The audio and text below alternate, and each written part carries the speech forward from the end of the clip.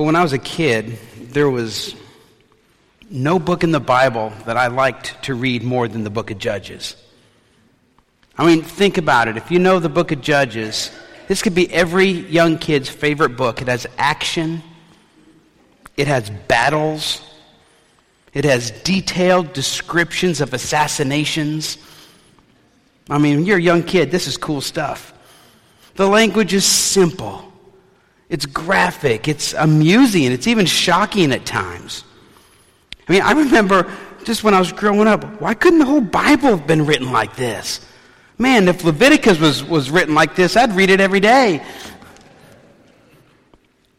I mean, but for as engaging as the book of Judges is to read, it truly is a tragic book in the Bible. Because it shows how God's people, after making a vow to be faithful to Yahweh at the end of the book of Joshua, it shows how they just couldn't do it. They were unfaithful from the start. They make a vow, we are going to serve God alone.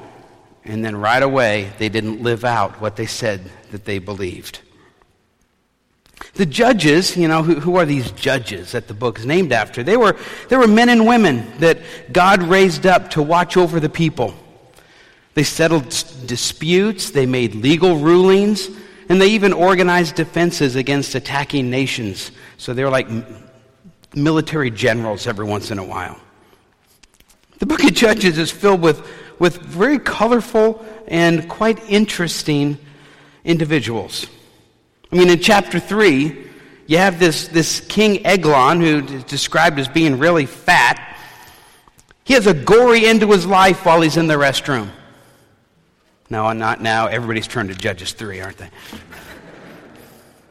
It has stories of brave warrior women like Jael and the wise to the world prophetess and judge Deborah. It has mysterious people like Shamgar. Who is Shamgar? He's only mentioned in one verse. Then there's the tragic story of Jephthah, who made a really unwise vow to God that cost him the life of his daughter, who was his only child. Judges has the life story of Gideon, who had a roller coaster relationship with God. And of course, who can forget Samson? The lovable, dim-witted hero who was completely unfaithful to God, but God used him anyway. What a cast of characters we have in this book. I mean, even people like Ibzan, Elon, Abdon, we know nothing of what they did, but it must have been good enough to get their name in the Bible, because here they are.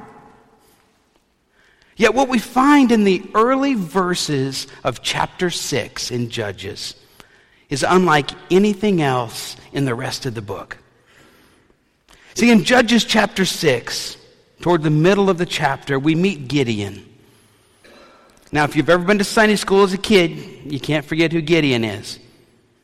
Everybody knows who Gideon is and all of what he did. Now, his story isn't as exciting as some of the others. But right before Gideon, we have this man. A lot of us skip over these verses. And this passage that Sam read to us a few minutes ago. You see, there was this man that God called to do one thing for him. We don't even know his name. Yet we know what he did. See, in Judges 6, we find God's people in a very difficult situation. They're starving, and they're being oppressed by the Midianites. And it was their fault, basically. If you look back at verse 1 of chapter 6, verse 1 says, "And again the Israelites did what was evil in the Lord's sight." It's their own fault that they're in trouble, but they cry out to God to rescue them. See, sometimes, let's be honest, we do things that might not be wrong in our opinion. But it's God's opinion of right and wrong that really matters, isn't it? That's where God's people were in chapter 6 of Judges. So in verse 7, the people cry out to God to help us. And so the Lord, being faithful as he is, He sent them somebody. He sent them a prophet. Now, we know of only one other prophet in the book of Judges, and that's Deborah. Prophets had a unique calling in the Bible. Prophets had direct revelation from God, and they were given the authority by God to speak on God's behalf. So prophets usually weren't the most popular people around. Because God had something to say, they're going to say it through the prophets. And a lot of times it wasn't the happiest of messages. So in verse 8, when God sent the people a prophet, it probably wasn't the help that they were hoping for. See, the people didn't want a prophet. They wanted a tough guy. They wanted a general. They wanted a mighty man of valor, a hero who could kick out these Midianites. A prophet? God, why'd you send us a prophet? We need a hero. We need a military guy. But God sent this unnamed person to the people to give the people a message. And I'm going to read this to you again. It starts in verse 8. This is the message. God says to the people through this unnamed prophet, I led you up from Egypt. I brought you out of the house of slavery. I delivered you from the hand of the Egyptians and from the hand of all who oppressed you. I drove them out before you, and I gave you their land. And I said to you, I'm the Lord your God. You shall not pay reverence to the gods of the Amorites in whose land you live, but you have not given heed to my voice. What's God saying here? He said, listen, y'all. I don't know if God's from the South, but listen, y'all. You were slaves in Egypt, and I freed you. I took care of you in the wilderness, gave you something to eat every day. I gave you the land that you're living in. I've done all these things for you, and all I ask is that you worship me. All I ask is that I'm your God.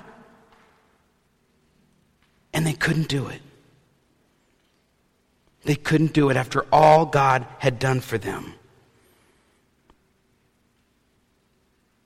See, their deliverance wasn't going to come through a mighty man of valor, a hero. Their deliverance was going to come through their obedience to God.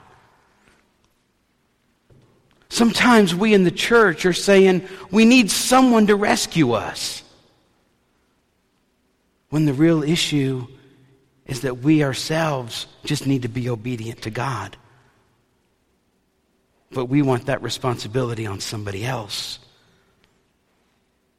And see, the people probably weren't ready to hear this message from this unnamed prophet. Because even in this very descriptive book in Judges, I mean, there's lots of descriptions about stuff. We don't have any description that they even listened to him.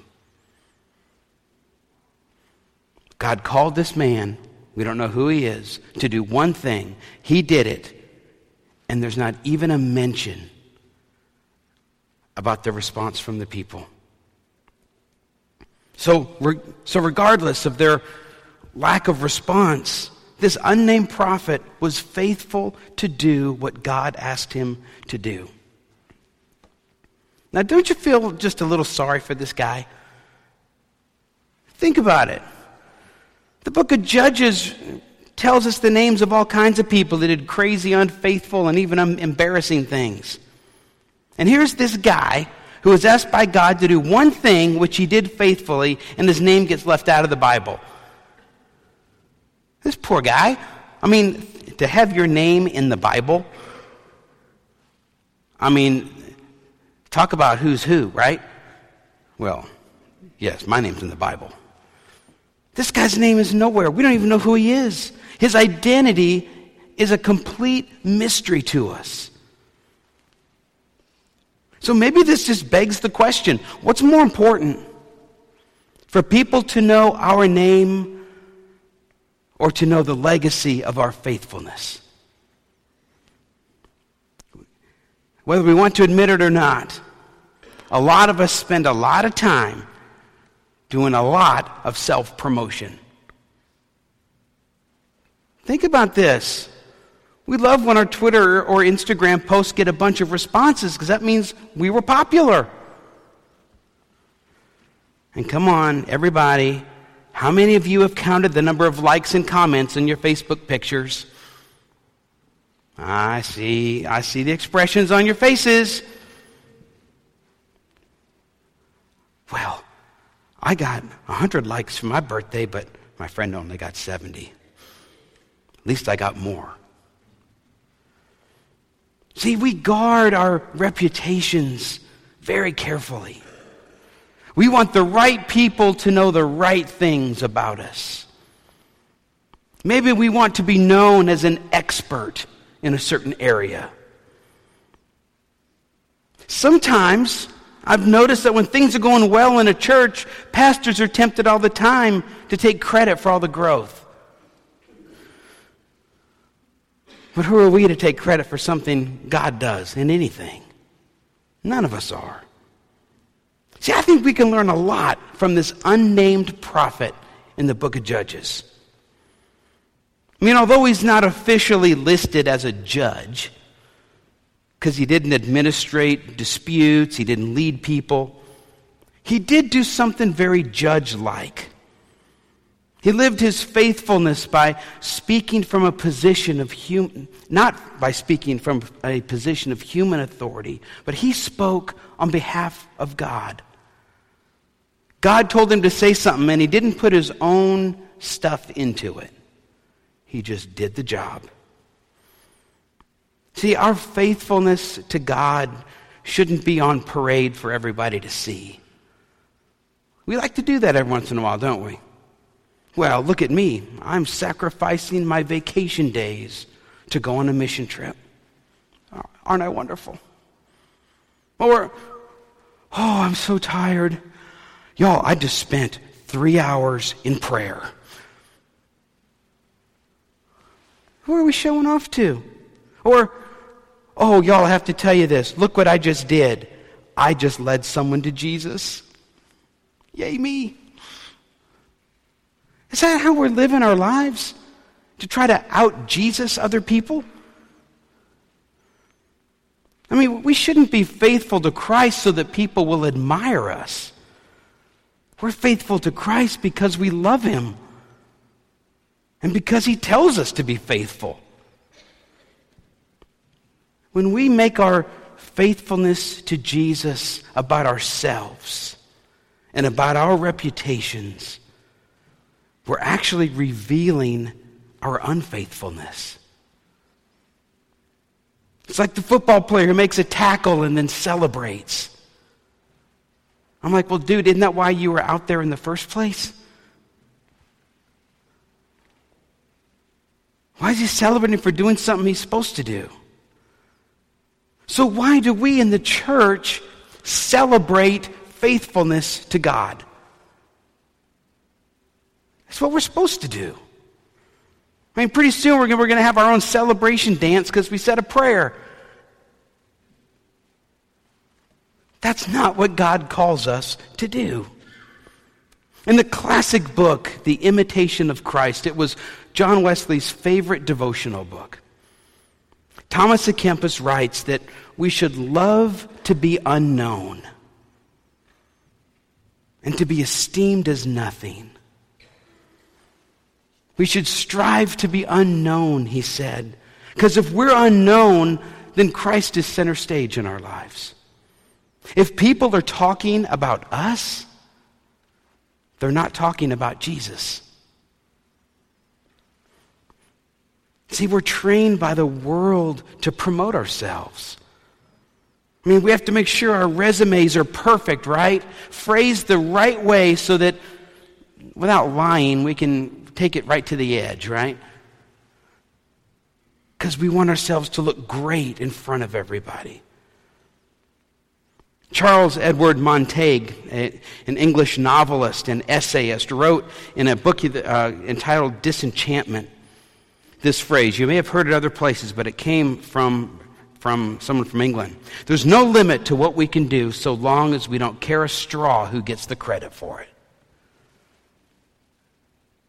Wouldn't it be nice to live in a church like that?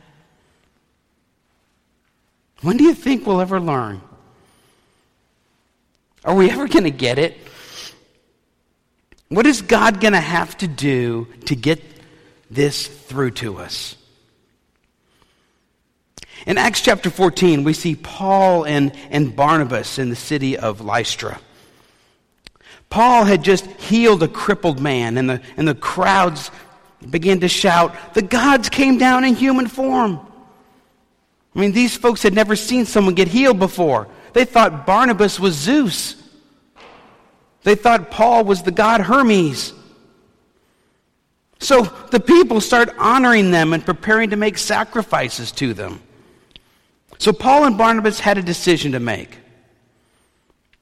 Remember in Return of the Jedi, you nerds out there, when the Ewoks thought C-3PO was a god? Remember that?